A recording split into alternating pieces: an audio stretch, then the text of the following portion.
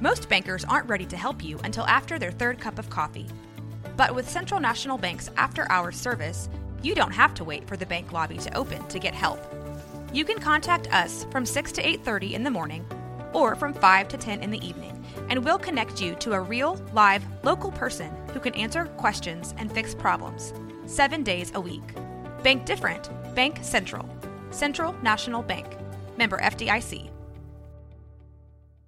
It was glorious, and I am so glad that they won.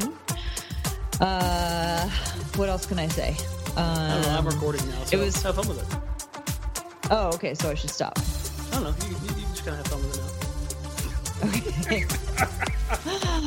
Because everybody's in a good mood after a nice Blazers win. I know. There's just nothing like it. Are you ready to roll? Yeah. Should we go ahead and jump in? Yeah, we should do it. All right. Wait, how does it start again? Wait, what am I doing? Okay. I don't know. I think it's at this point it's not salvageable, so we're just going to go ahead and just jump right into it. Hey, what's up, Blazer fans? Welcome to the Blazers Edge podcast. I'm Tara Bowen-Biggs here with Danny Meringue, and we are here basking in the afterglow of a wonderful Portland Trailblazers win against the Oklahoma City Thunder. We had a what meetup tonight, and Dan, what did you think about the women's hoops and talks meetup that we had this evening? This is the second one I've been to, so tonight I brought my girlfriend for her first experience. She has been a Blazers fan for a while and getting more into it because this is what I do for a living now. So she's going to be hanging out with you, so she better. So that's kind of a prerequisite. And thankfully she loves it and she had a great time tonight. Obviously, it was a great time for those of us been pulling for a Blazers win. All you Thunder fans can suck it. I don't know if you're listening or not. Either way, I'll make sure I get that across. We've got tons of Thunder fans listening. You know what? They're spiteful and petty, so they might be out there listening. It was really nice. The one thing not just the meeting in general, the atmosphere. Everybody was really hyped up. I'm fairly certain anybody who was there at McMiniman's looking for a peaceful dinner, that was thoroughly ruined by the whooping, hooting, and hollering, especially after Ed Davis dunked on the soul of Oklahoma City. And all of you were so excited by that dunk. I think half the room was fanning themselves. I think you were probably caught up in that a little bit too. I looked around the room and I was like, amazing. "Oh my god!" They are worked into a lather in here over shirt off Ed with the massive dunk. Outside of the CJ bucket to basically seal the game there, that was easily the highlight of the night as far as reaction from the room. Well, my husband and I had this conversation one time. He was wondering why. I asked him, why do you think Ed Davis is so popular with like the 40-year-old women in Portland right now? And we decided it's because he's reliable. He does what he says he's going to do. He shows up on time. And he's just, you can count on him in every situation. And I think that's why we all just appreciate Ed so much. I'm sure those are the only reasons. Absolutely. Well, I am super glad that we are talking right after a win because the beginning of the week was a little bit rougher on Blazer fans. Just to do a quick recap, the Blazers played Houston and lost to them 115-111. Dame and CJ combined for 28 points. Dame had 20 and CJ only had 8. They were 0 for 12 from 3, and yet it was a really fun game. It was a one-possession game at the end. Yeah, and I don't want to spend too much time on this game because we've kind of rehashed this over the week a ton. But the thing that I said, I kind of went on the long diatribe. Yeah, I know that's shocking to everybody. But on Blazers Outsiders and on the radio and a couple other places, I got the same questions over and over again. Was this a good loss or a bad loss? And if you've heard me talk about, good losses versus bad losses, I think that was honestly a good loss because two teams who were very good came out and executed their game plans exactly how they wanted to do it. And it came down to the final possession. The Rockets wanted to take away Dame and CJ as much as possible and make the role players be those guys. The Blazers wanted to take away everybody basically but James Harden and stay tight on the perimeter and make James Harden beat them. The problem was James Harden came ready to play, and the problem for the Rockets was the bench players came ready to play. And so it was just one big right cross after another, just haymaker after haymaker, big play after big play. You got Aminu cannon 4 threes in the first quarter, staying hot all game. The defense was phenomenal for long stretches for both teams. There was 2 lulls for Portland that I think ultimately cost them the game, and I think that's not a breakdown of a game plan or team or anything along those lines. I think it was more just a little bit of a talent disparity. And Houston's roster is built for how they want to play, piece by piece, up and down the line. A bunch of dudes who can stand out, spread the floor, play defense, and knock down threes. James Harden, Chris Paul, and Eric Gordon. That's their roster. The Blazers are still a piece or 2 away from having the ability to do the same kind of thing on offense. Defensively, I thought they were great, and Nurkic definitely showed up. So I think you got everything you wanted from both teams that night.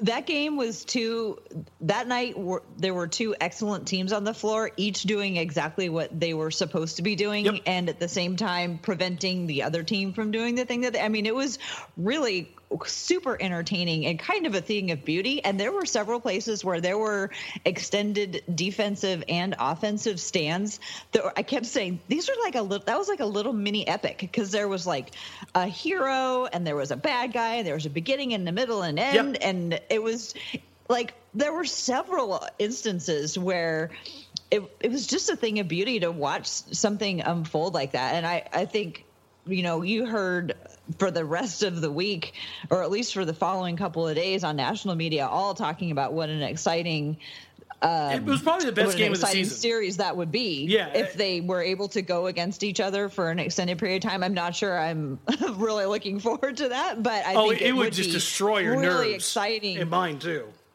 I mean, that's just the nature of that beast. I do have to point out, maybe my favorite play of the season occurred in that game.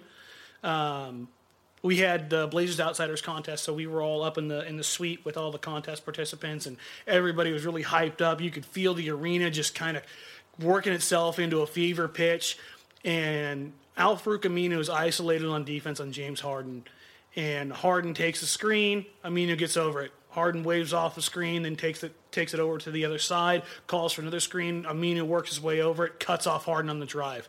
Harden steps back, tries to drive again, flops, bounces off of him. Aminu gets right back up in his chest again. Harden flops and falls to the floor again. I mean, I was so hyped and up in the suite, I'm screaming, "Finish him! Finish him!" I mean, I'm losing my mind because of the effort and the intensity and everything you could possibly want from Al-Farouq Aminu just kind of culminated in that one possession. And you could just, I'm getting a little bit of goosebumps from it right now.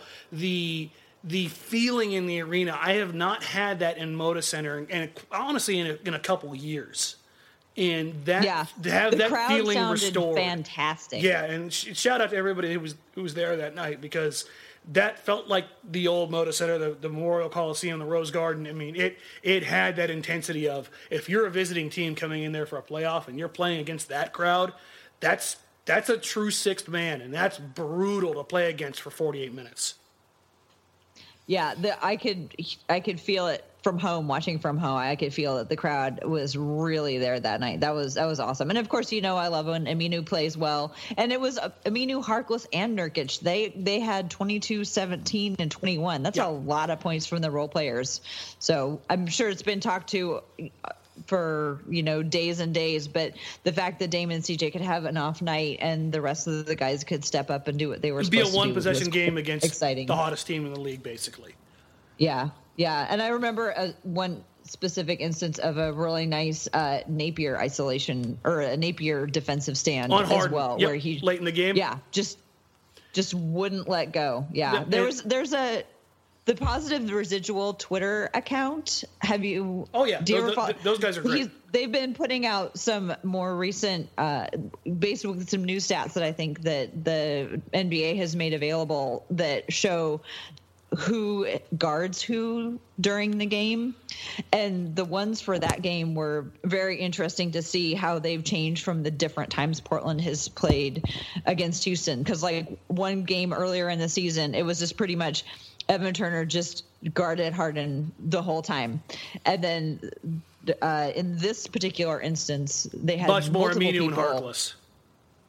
Well, a lot of people they passed. It was much more evenly distributed who got to Harkless. He'll wear you down.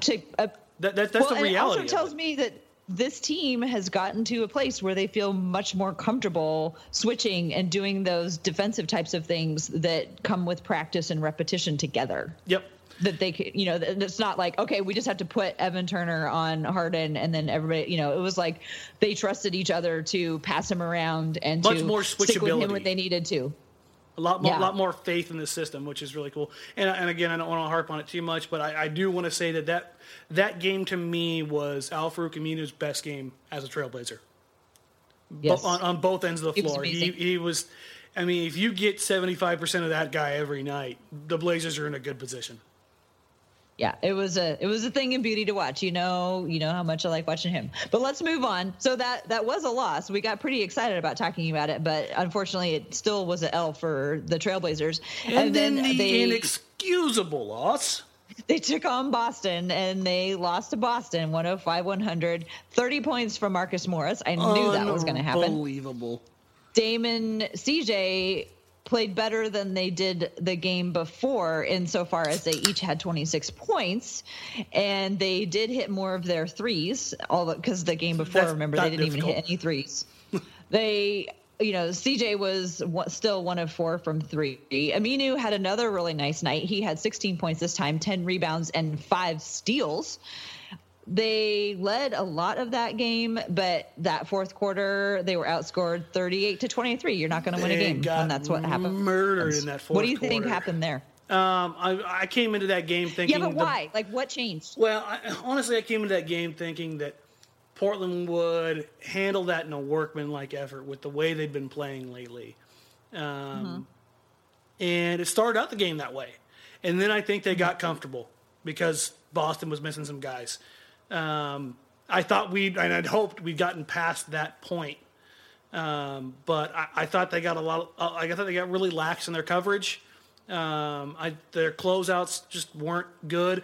I think that there might have been a little bit of a hangover from the streak. There's a lot of pressure that comes with that. You ride a lot of energy, you ride a lot of highs. And when you lose one, I think it's hard to kind of get back on the horse. Not that it's like sad or depressing or anything, but you're feeding off the emotion of that streak. Mm-hmm. When it's gone, it's sometimes a little bit harder to get back into that groove because you feel like all the things that you're doing right, they weren't enough to keep the streak going. Well, yeah, but also the other thing you got to consider is just because they won 13 in a row doesn't mean they're never gonna lose again. I mean, it's it's that whole thing where they're not done. They're never going to be done growing and perfecting their game. So, but I think you're right. I think they got to a point where they were like, okay, now we've figured out how to when we can get it back again, and then we can kind of cruise. And then what I saw in that game, which I hadn't really seen before, in the fourth quarter when they started to lose their lead, I saw Damian Lillard step out on the court, and he looked weary to me, and I don't know really how to describe it. It's like he just had this body language that just he felt like, oh God, now we have to come back in and we have to fight back. And he just looked like, I don't know, weary is just a word for it. And I think you're right. And why are you guys feeling weary? You just got to the point where you can get super hot and win a whole bunch of games. You're not to the place yet where you're like the team from the Bay Area who's like, oh God, okay, we got to come in there. We got to finish this out. And this is annoying. It's like, you guys are not to that point yet. And I think they had they got a little confident in themselves and they were just gonna be like, oh gosh, we got to go back in and finish this, and then it was too late. And I think that was a good wake-up call, because what my point is you're never done learning how to win games. You can get good at winning games, but you're never perfect at it. And so they have to figure out how to do another thing, which is to close those games where they're feeling like, oh, we should have had that. They need to learn how to finish that. Yeah, and I'm not sure if that makes sense. No, it does, and I think you're definitely onto something here. And I don't know if this is playing into it, but I can tell you that, at least from my perspective, if my girlfriend was pregnant and past her due date or at her due date, I'd be mentally fatigued too with my first kid on the way. And I don't know if that's the case, and I'm not trying to insinuate it was. But I am willing to give Damian Lillard a little bit of a pass in that perspective. As we're recording this, we still haven't heard any news about Dame hopping on a plane back, so he could still be sitting there a little restless about it. And I hope all that stuff goes great and well and smooth and easy for him, and for his girlfriend and the whole family. But for my own selfish reasons, I want him back at full strength. Yeah, and I of course don't mean anything by like, he shouldn't. I totally understand that he's got a lot going on right now. It was just sort of the way the whole team it had more of a basketball feel to it. I'm with you on that, but I think that in the back of his mind, I don't think he's actively thinking about it all day, every day, during the game. But I think that kind of mental fatigue can definitely play a part in the long run. Yeah, sure. He's probably, and it's more than just like anticipating when the baby's going to arrive. It's like the worrying about whether or not he's going to get there, worrying about how she's doing, how's the baby doing, how she's going to feel. Because she's probably just miserable right now because those last days of pregnancies. You don't particularly feel like you're glowing, as I recall. I have no idea, so I'm not going to hypothesize that. I was trying to think of a more anticipated baby that I could think of. So I think when Prince William was when we were all waiting for Lady Di to give birth to Prince William, there was that, and then that dominated the news cycle and tabloids, pre social media, something like that. What nowadays. Other more anticipated baby is there? There been? There hasn't been any presidential babies or anything, so. Yeah, I mean, this is definitely the one. Well, keep our fingers crossed for them. So finally, the OKC game, the Blazers won that one, 108-105. I think that was right. I wrote down 195, and I know that's not what the score was. That would have been 108-105, behind 34 points from CJ, 24 points from Damian. The Blazers defeated OKC to complete the sweep over the Thunder. Out. Doesn't that feel good? Can we just sit with that for a minute? And we got the anticipated Russell Westbrook meltdown. Yes. Yeah, so there was quite a skirmish, a big dust-up. What did you see happen there? I saw Terrence Ferguson take slight, I guess, to the fact that Ed Davis had the audacity to go over his back. It wasn't even like a hard foul. Ed fouled him. Fell on top of it. Yeah, I mean that's all it was. He went over his back and just kind of fell on him. He didn't push him, didn't throw him, didn't do anything. There's no extracurriculars there. It was just a common crash the boards over the back, probably too aggressive offensive foul or a loose ball foul. Boy, was Terrence Russell Ferguson was not happy, ready. And Russell Westbrook, when we were talking about it, we're sitting there like Westbrook's getting ready to go. The possession before, he threw an elbow, tried to catch somebody, and you could see it brewing.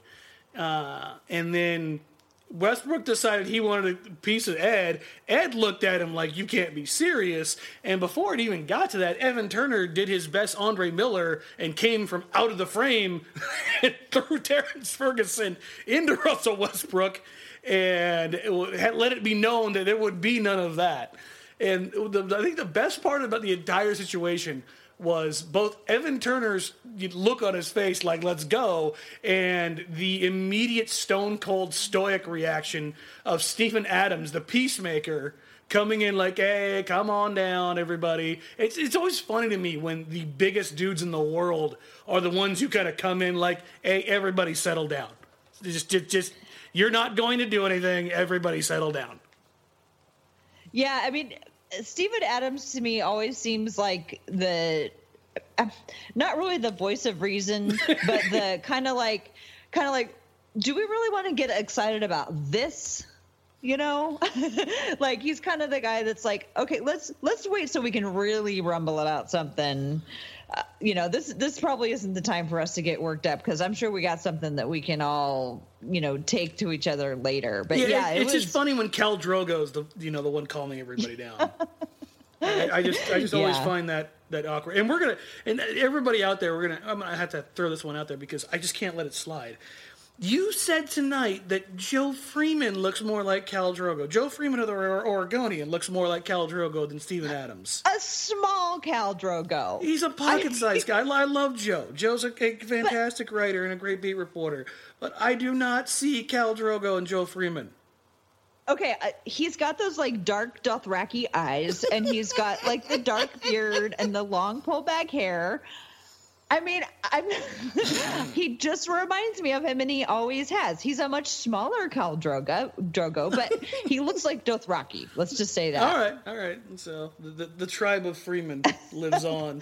But definitely all the other folks in the room at Women's Hoops and Talks were with you that Steven Adams looks more like Khal Drogo, and I can totally see that too. But anyway, there's quite a dust up, but the Blazers come away with the win and a very we needed that. We have to address one more thing about the dust up. Nobody got tossed. Nobody got hit with a flagrant. I know. Like, I was almost certain that Evan Turner was getting tossed.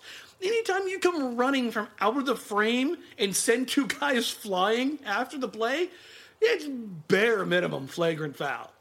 Yeah, that was pretty minimum. shocking. The rest decided not even flagrant. Offsetting technicals, and then a personal foul on Ed Davis. And I was like, how in the world is Evan Turner not getting hit with a flagrant foul here? Well, and, I guess 20 years ago, people would be laughing at us for even considering the fact that people, should have been tossed for that dust up. Yeah, well, it's further proof that nobody knows what a flagrant foul is still.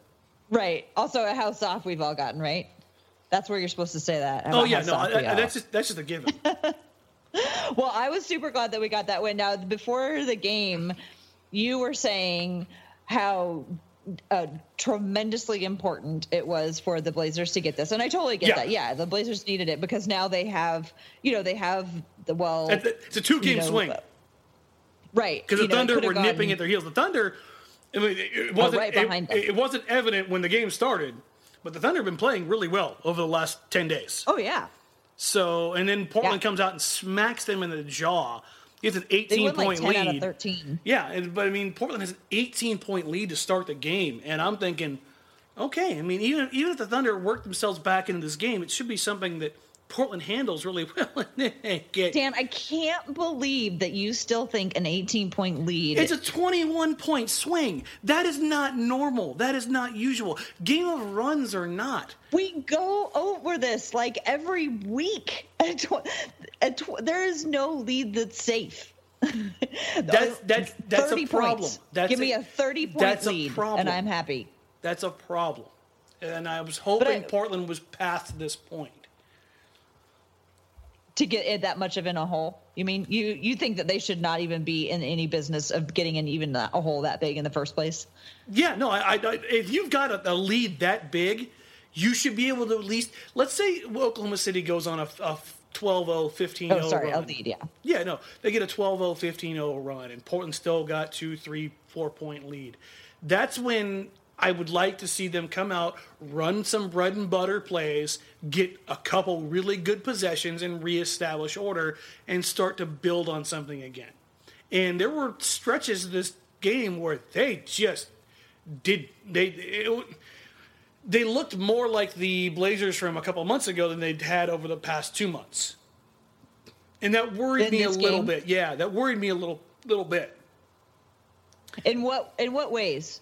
Like, what did you see that you hearkened back to the beginning of the season when things were going more difficult for the Blazers? To start the game, I honestly felt like the Blazers were overpassing it a bit. Aminu had Carmelo on the wing in the corner, and Melo's just giving him the baseline. You heard me. I was screaming, "Take the baseline! Take the baseline! Take it!" He's giving it to you. Aminu took it, and he had an uncontested layup. And he instead decided to kick it out to Harkless, who canned the three, which was great. But it was like, I don't know if that's necessarily the right play. In the end, it worked out. But again, if you're playing percentages and you're playing a particular style, the layup or a dunk is the most valuable shot in basketball. You don't want to concede those. And there was another one, I can't remember if it was Dame or CJ, the exact same situation, kicked it out, again, got the three, got the open look for three, but missed it. And I was like, I'm enjoying this. Last week, hold on a sec. Last week, when Myers Leonard was going to the hoop, like on his way to dunking it, and he kicked it out for the three, you said that was the right thing to do in that situation. It was the right thing to do. He did have somebody meeting him at the rim. It wasn't an uncontested shot. That's the only the two that I'm referencing. Tonight was they were completely uncontested. Like they beat him off the dribble, and in both instances, Westbrook was the help defender, and he offered no help, and that was a theme throughout the night. I mean, there was one play where CJ drove again to the baseline, and I think it was Westbrook was on Turner in the corner, and Westbrook was 2 feet away, hands at his side, standing straight up and down. Feet shoulder width apart, didn't even move, just turned his head and looked at CJ, and stayed tighter on Turner and didn't budge at all. Didn't offer any help. That's CJ McCollum on Carmelo Anthony. Help him. Mm-hmm. He's gonna get roasted. And I'm glad he didn't. But yeah, that was so overpassing. You think that was one thing? It was overpassing, but I think in a good way. It was breeding unselfishness, and it continued for a quarter and a half, and then the ball just got stagnant as hell. I mean, the Blazers, the ball stopped a ton, and it went a little hero ball-y there for some stretches. And some of the other guys kind of tuned out a little bit for a few possessions. And I wasn't a fan. There's a balance that they were striking that was perfect over really for the past 20 or so games. And they vacillated between both of those extremes throughout this game. Thankfully, they were able to pull it out. But I felt like they ignored Nurkic for long stretches of time when they could have really utilized him. The Blazers ignored Nurkic? Yeah. Okay. So I think the difference between you and me, Dan, is that when the Blazers are down by 18, I still think that they have a chance. And you think when they're up by 18 that there's no way that they can lose. I mean, I always think there's an opportunity to lose and an opportunity to win. It's just playing the percentages more than anything. Yeah. Well, I was really glad that they won because I also wrote, I contributed to a Thunder blog earlier this week, the Daily Thunder. They asked questions from writers from different teams that they would be playing throughout the week, and they wanted to know like who was going to win and what the Blazers were going to play like and all that stuff. And I just went on heavy about how good the Blazers were going to be. Shout out David Brandon. David Brandon's the homie. And about how the Blazers were going to win, and I was so relieved that they won because I didn't want to sound dumb. Put the jinx on them. So, could have blamed Tara, everybody. Could have blamed Tara. No, but it didn't happen. I got that one right. Well, so let's move on and talk about a few more times. Anything you want to say about those 3 games? No, I think we've kind of got those ones pegged away now. And do you think we learned more from the losses or from the win? I think we learned a lot about this team in the Houston loss. I think we learned a little bit about this team in the loss to the Celtics. That as high as we were even after a loss to the Rockets, there's still some lingering issues that need to be resolved with consistency and style, that they can't get complacent.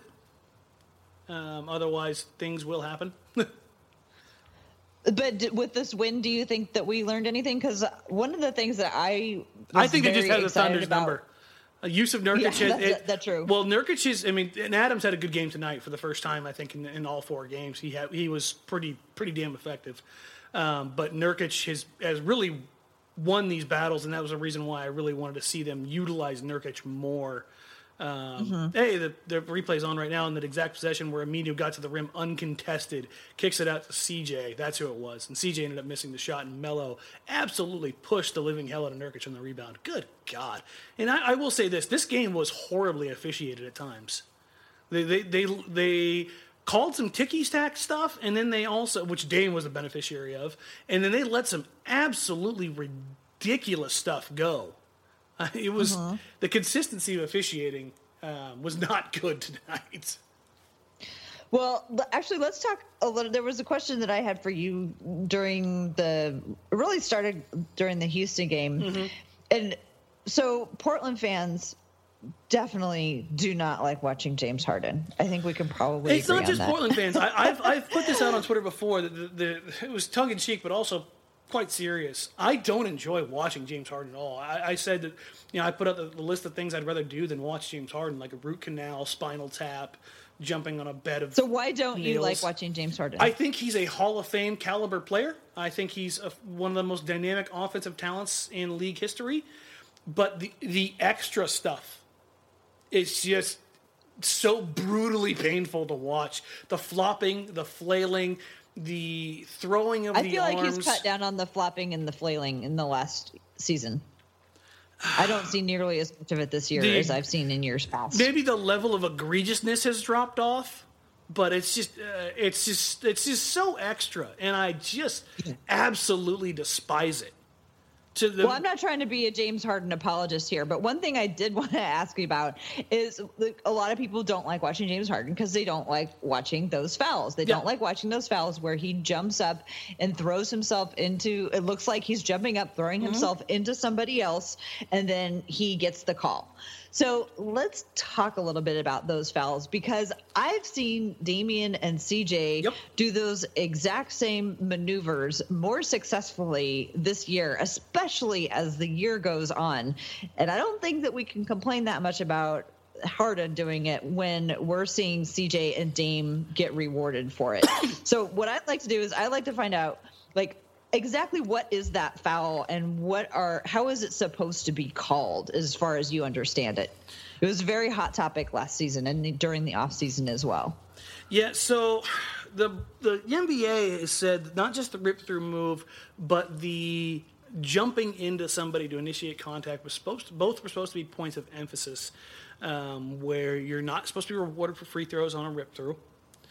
And you're not supposed. So a rip through, what is that technically something? So what do you mean by your rip through, for anybody who's not aware, you've got a hand on each side of the ball. A defender puts his arm out, extends his arm away from his body towards you, and you rip your arms across his arm, and then go into a shooting motion to draw the foul. Now, so you have the ball and you have it in your hands, and you raise your hands up underneath the defender's to initiate the hands. Contact that he. And here's my whole. That's the rip. Yes, and here's my whole take on this, and versus what the NBA says should be a foul, and what my interpretation and what I've asked around a lot around the league, what they would like to see this properly instituted or called as such.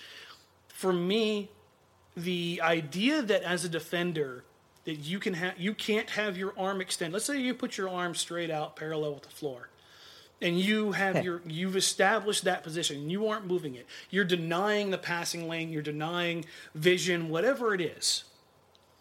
Why is it that if you have established that position, that the offensive player has the right to hit your arm out of the way and draw a foul in that position? If you got there first, why did they get to come up and under it? Here's my reasoning behind it. If you're driving to the rim and a defender has his arm outstretched to block your shot and you move his arm out of the way, what is that typically called? It's an offensive foul. Okay. Why is it not an offensive foul in that position? What changes? It doesn't make any sense. So that play alone, I absolutely hate every part about it. The other one is, and this Dame has been a huge beneficiary of this over the last couple of months, is the coming off the screen, throwing on the brakes, and having the defender jump into you or drag into you or bump you, in the hips and the legs, basically from the waist down, and drawing a 3 free throw opportunity behind the 3-point line. Mm-hmm. And Harden is the guy that kind of came up with it. Harden and Chris Paul. Chris Paul was great at this in Los Angeles. Even more so now. And now they're both on the same team. And I don't think it's a coincidence that the Trailblazers have hired a man who was a former official and worked with the league, and is now helping the Blazers understand how games are called, what's called, when it's called, and how and why it's called. And the Blazers, particularly Damian Lillard, getting to the free throw line more often despite driving less. So he's, over the last month, he's averaging almost 10 free throws a game. The month before that, he was at 8 free throws a game. On the season, is at 7.3. So let's you know he's getting to the line a ton. Getting better. Much more recently, especially as the season goes on.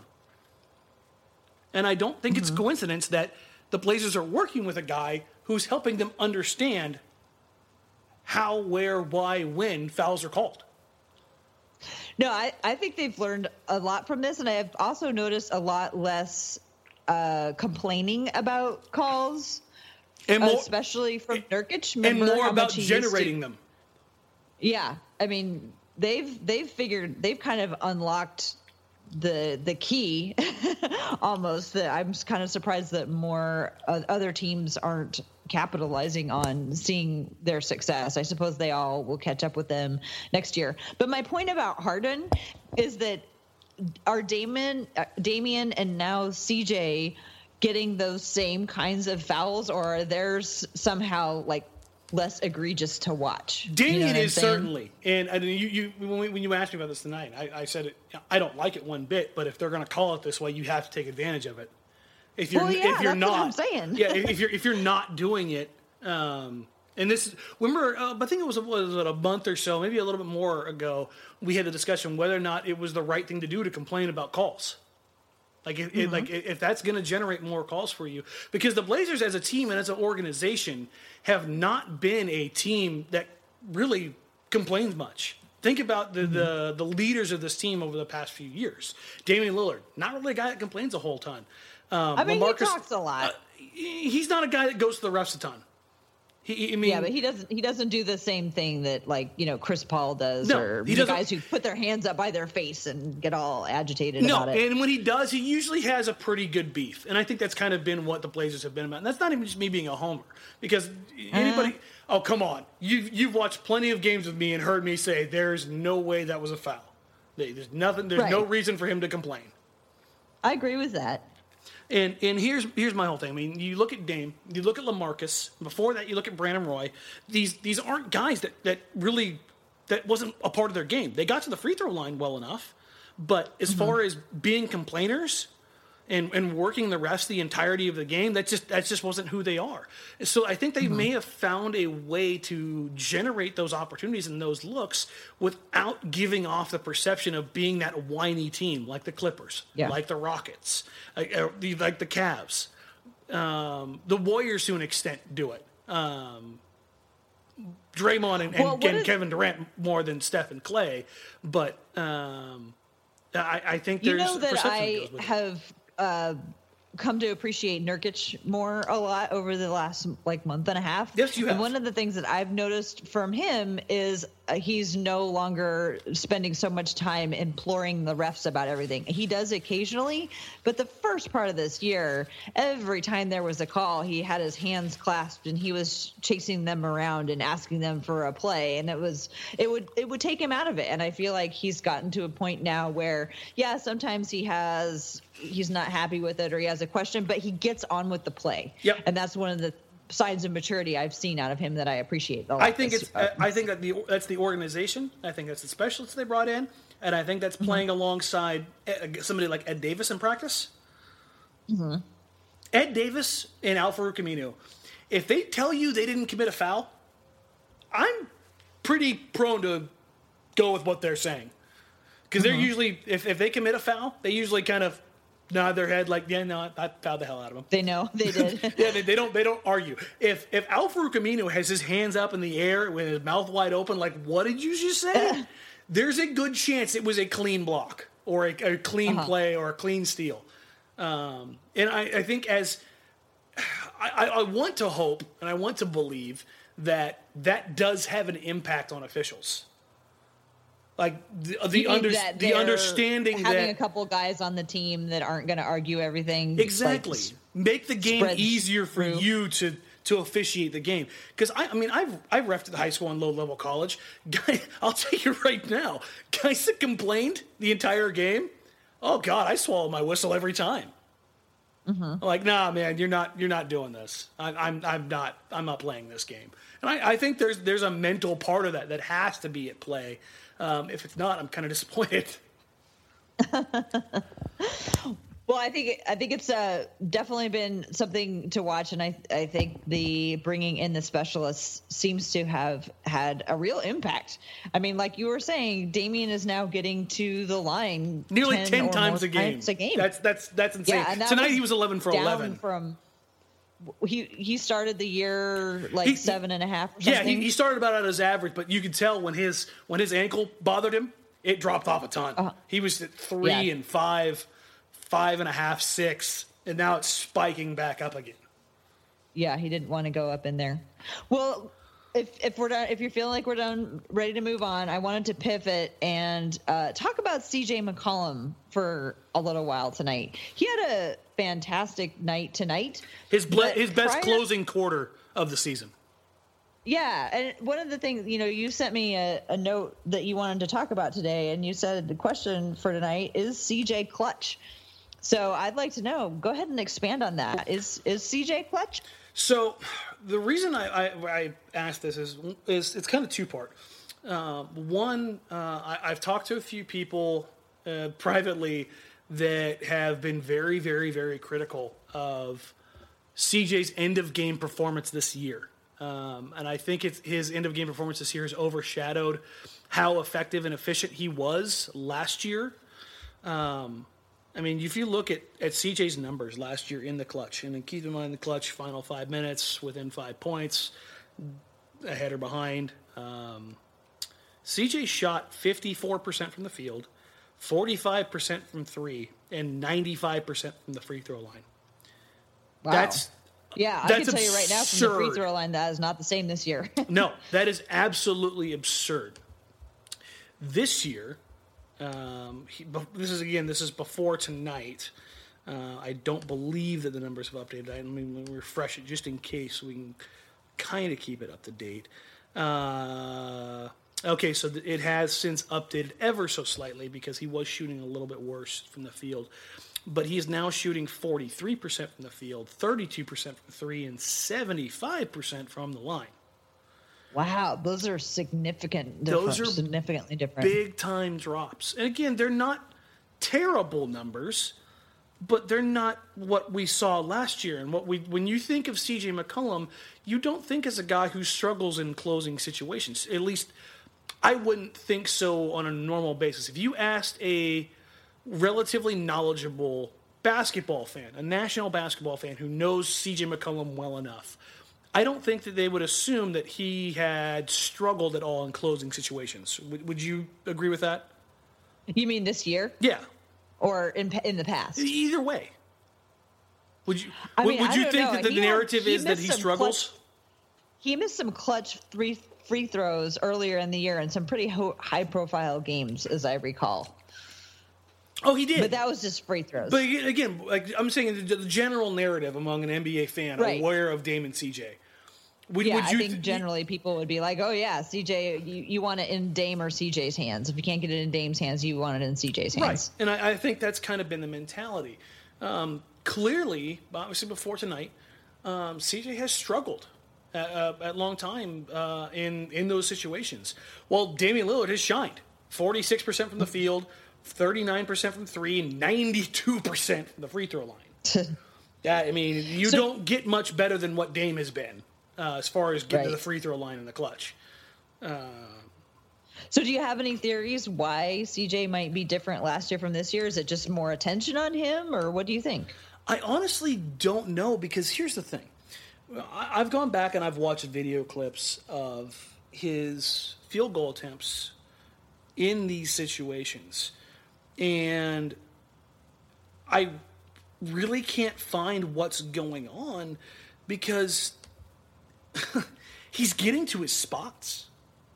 Mm-hmm. There are many times where he's been great about getting to his spot, but not hitting the shots.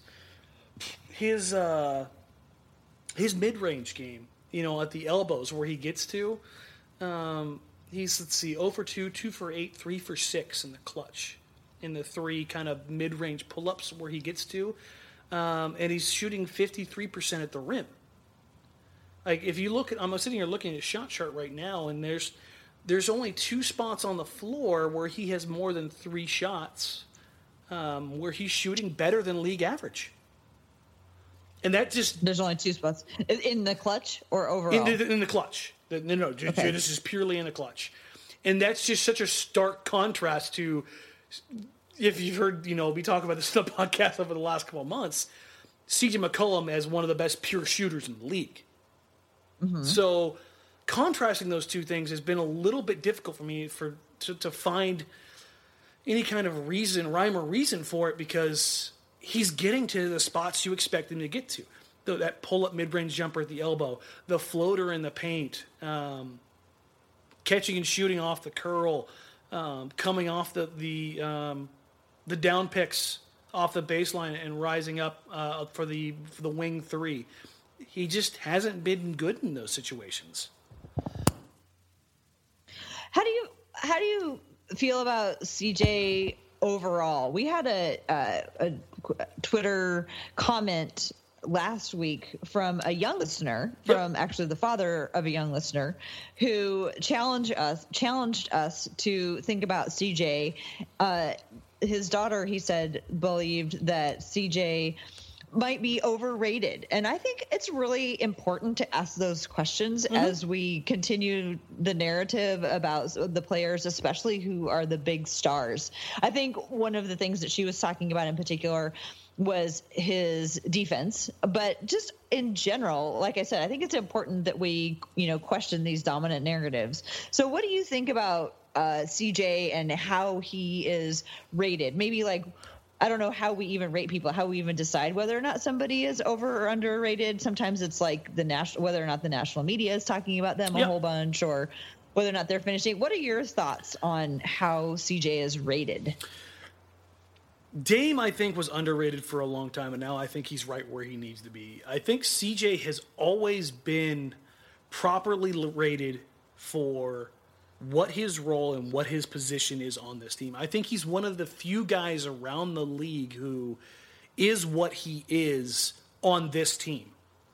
Now, if CJ was the number one guy on this team or another team, I think that's an easier discussion to have, because the opportunity, the position he would be put into in that situation is much, much different than being option. Because it's no longer Dame and CJ as in like option 1A, 1B.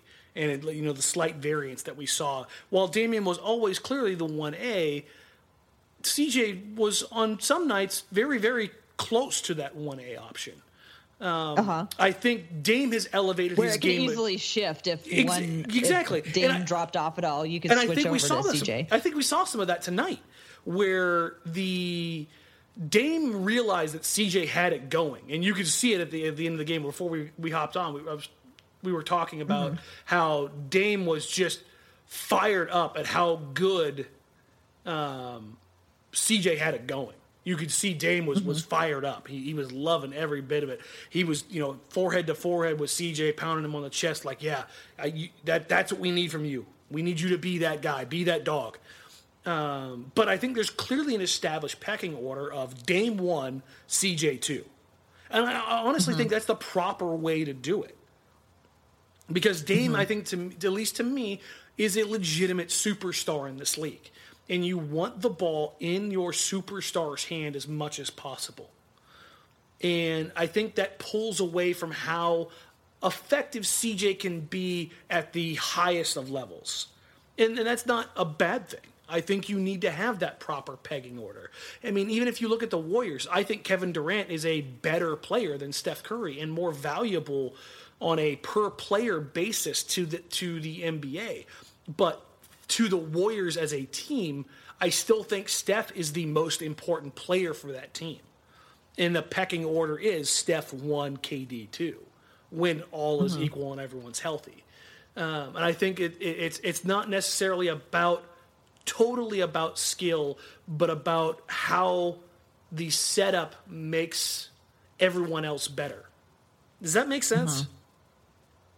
Yeah, I mean, it sounds like what you're saying is that a lot of it is situational, and so it's hard to figure out how to rate someone when it depends on the situation that they're in. Like, if they're not supposed to be the number one option, how do you decide how good they are at being number two? And I think how many options in the NBA are better as a number two than CJ McCollum? I think that's the best way for me to look at it. I'd say Kevin Durant is easily the best number two option in the NBA, right? Okay. I would put CJ above Kyle Lowry because I think it's DeMar DeRozan and Kyle Lowry, right? How about Chris Paul and James Harden? Yeah, I would say Chris Paul is probably number two. But I mean, just Boogie and AD. Yeah, when healthy, again, the clear pegging order, even though AD is just on one and has been on for 2 months, whose team really was that? It felt like, at least to me, it was and then Boogie, probably. Yeah, it felt like to me it was still AD's team. With the Thunder, Paul George is clearly their number two guy, right? But I mean, you go up and down the league, the number two guy in Minnesota when Butler's healthy is Cat. Is Cat. But I mean, after that, you really start looking around the league, and it's like, would you rather have Gary Harris or CJ McCollum? I can't ever even remember about Gary Harris until he's standing in front of me. Gary Harris is a hell of a player. I know he's a really good player, but I always forget about him. But I think when you start thinking about these things, Bradley Beal, I think, is right there with CJ. Okay. But, I mean, when you really start thinking about the pantheon of number two guys in the league, CJ's right there in the mix of it. And I think if you're talking about rating a guy, I don't think he's overrated in that position. I think he's very properly rated. He's one of the best shooters in the league. He showed you tonight what he could do. He's the ability to get hot and get rolling. He's not a defensive liability anymore. And there's very few times where defensively you're really worried about him. I mean, the guys that you're talking about are, a Jimmy Butler or DeMar DeRozan or a Devin Booker. You're talking about some of the best scorers, James Harden. You're talking about MVP candidates and some of the best scorers and physical nightmare matchups at the two in the league. So, I mean, as far as rating goes, I think he's right there. I can understand why somebody might see him as overrated, though, because of what's expected of the top dogs in the league. He could be overrated if you're expecting him to be Damian Lillard 2.0 or, right there with Damian Lillard. Then, yeah, he could be overrated. But I think in this instance, where he's at, the expectations that are set upon him, the responsibilities, and what he's supposed to do night in and night out, I think he's properly rated.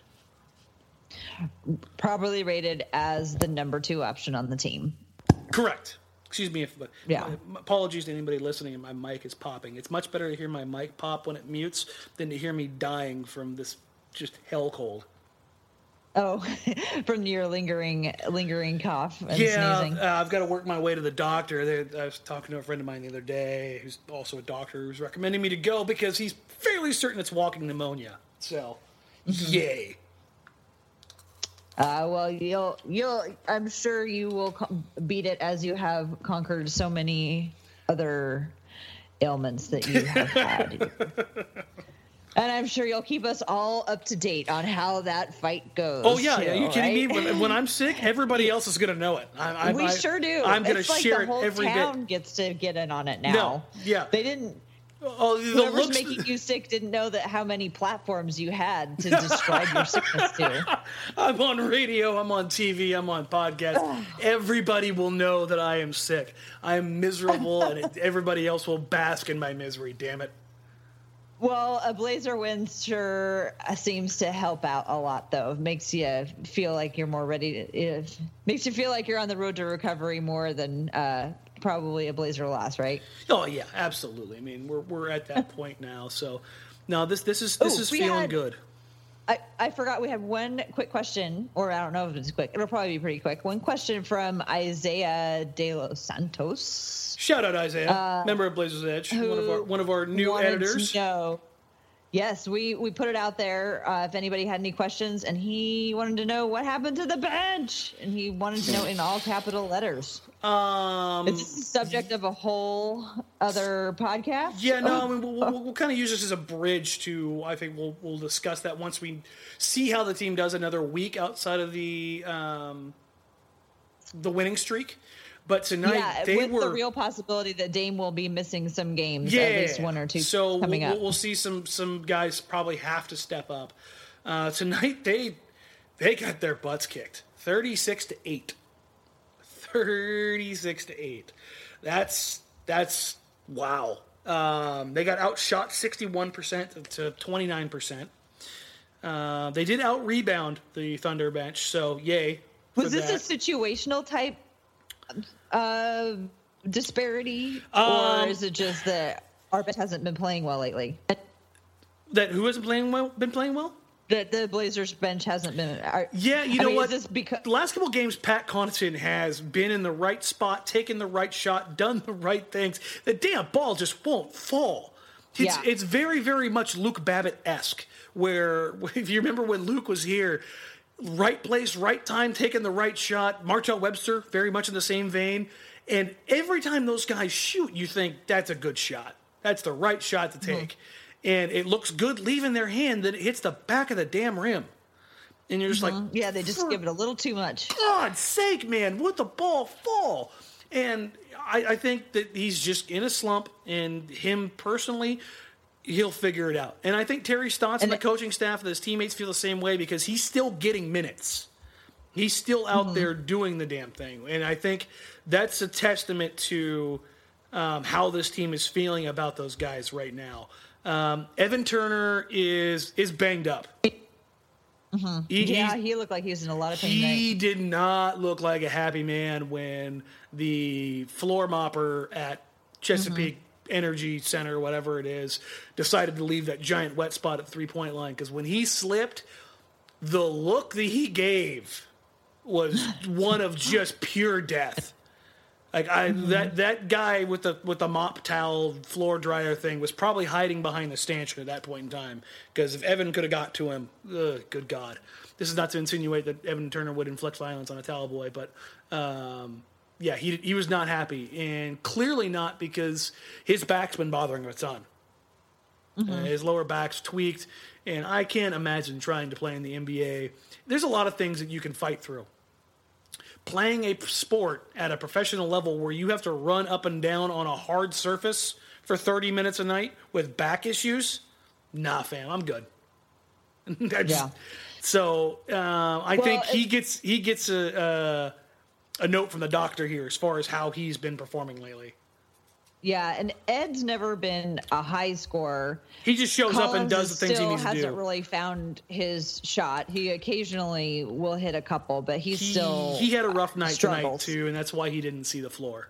He was out there for 10 minutes and was a -9. Well, and I'm thinking that I was also thinking too that Terry Stotts is over the last few games he's pulled his minutes up on Collins' minutes. Yeah, he's giving Nurk more shine and definitely pulling Collins' minutes back a bit. Zach has had more Ed and Aminu out there together. And Zach has had a nice combination. Some not good performances lately. This is not my crap on Collins moment. I think he's probably hitting the rookie wall about this point in time. It's about that time for him. So it's probably a good thing that he's cutting his minutes back as we say that. I'm watching Collins get caught on a screen and allowing Raymond Felton to knock down a three. Don't just dwell on that, Dan. It's not like it's not Collins. It's Raymond Felton. It's just Raymond Felton had two times tonight where going off in this game, like when Turner slipped, Turner went down. Yeah. Raymond Felton got that goal. That was gross. He like flexed and pointed and said, "Yeah, boy, I got this. I'm the man." I'm like, the dude fell down on a wet spot because your towel boy's a jerk. We don't know if the towel boy is a jerk. No, this towel boy's a jerk. Towel boy, if you're listening out there, screw you. All right. That's how I feel about this. He's the person from the Thunder who's listening to our podcast. He's the petty, spiteful guy. You have and to he's wipe like, the floors. He's like, yes, I got him. I got him. But yeah, like the audacity to get like that's why he's still booed. Like clearly he's still just a complete tool bag. Like just maybe that could be our headline. Raymond Felton is still gross. But yeah, I accused my headline last week. You know what? I went with it, and then I was talking about it, and I was like, you know what? It's probably a good time to start talking about Coach of the Year stuff. Let's use that as the headline. And I posted it at 3 a.m, whatever it was, and my timing was pretty decent because I think Kerry Eggers, Jason Quick, and Joe Freeman all released articles that same day to the same point. And I'm like, apparently we're all kind of on the same page. Much like, with a group of women living together, the Blazers media is in sync now. So we've reached that level. Oh, my God. We're stopping on that note. It's time to go. You spent too much time with the ladies today, Dan. Or maybe just the right amount. Just the right amount, yep. You know what it's like? Oh my gosh. It's like, do you know the history of Achilles was actually when he was a baby, his mom found out that he was cursed and that the gods were going to try to kill him. Yeah. And so they actually put him in with all of the women, and he was raised as a baby amongst all of the women to hide him and to protect him from the gods who were going to destroy him. Because they knew his weakness. You. Yeah, exactly. You guys, apparently the gods all know my weakness, and it's 18-point leads. I think it's time to shut it down. So, with that, you can find me at TCB Biggs on Twitter. You are also invited to join us on the Women's Hoops and Talks Facebook group. We have it's a closed group, so you have to ask for an invite, but we welcome people who want to participate in that. And also stay tuned for when we announce when the next Women's Hoops and Talks meetup is going to be. We're probably going to do one during the playoffs. Everything going well, and hoping the Blazers will make the playoffs. Yeah. How about you, Dan? Why don't you take us out of here? All right. So as always, you can find me on Twitter at @DMeringue. DMs are open as always. So if you guys have questions, comments, concerns, or just want to talk Blazers privately, please, by all means. And haven't gotten their fill of Dan Meringue on virtually every single platform that there is. Yeah, I still need to reach out and expand my carrier pigeon reach. Yeah, and you're not on the ham radio circuit yet. No. I can do that. I think I still have one in the garage, so I can dig that back up. Get on the trucker circuit. Blazer, check in 14. But again, want to highlight this one because this is going to be a cool opportunity for me and the other guys, for Joe and Shane and I, on Blazers Outsiders, starting Tuesday and Wednesday. Special appearance because it's a Midwestern trip, so the time zones are going to be a little bit off. Blazers Outsiders will be hosting your immediate post-game show following the game, so you will have Jordan Kent and Michael Holton wrapping up the game, and then the next half-hour break will be picked up by Blazers Outsiders. So apologies in advance, but we will be there. So please hop in, join the discussion. We are simulcast on Facebook Live, also on NBC Sports Northwest, Rip City Radio 620. So yeah, we are literally on all platforms: Facebook Live, radio, TV. You cannot escape us. So good luck with that. Yeah. For Tara, I'm Danny. Thanks for joining us, and make sure you follow us on Apple iTunes, on Stitcher, on Megaphone.fm, part of the Almighty Baller Podcast Network, and SB Nation. That's it. Email us at blazersedgepod.com. There we go. I knew I was forgetting one. blazersedgepod@gmail.com. I knew I was forgetting one. God, slacker makes slacker. So many things going on. All of the platforms. Until next time, guys, we'll catch you later. Take care.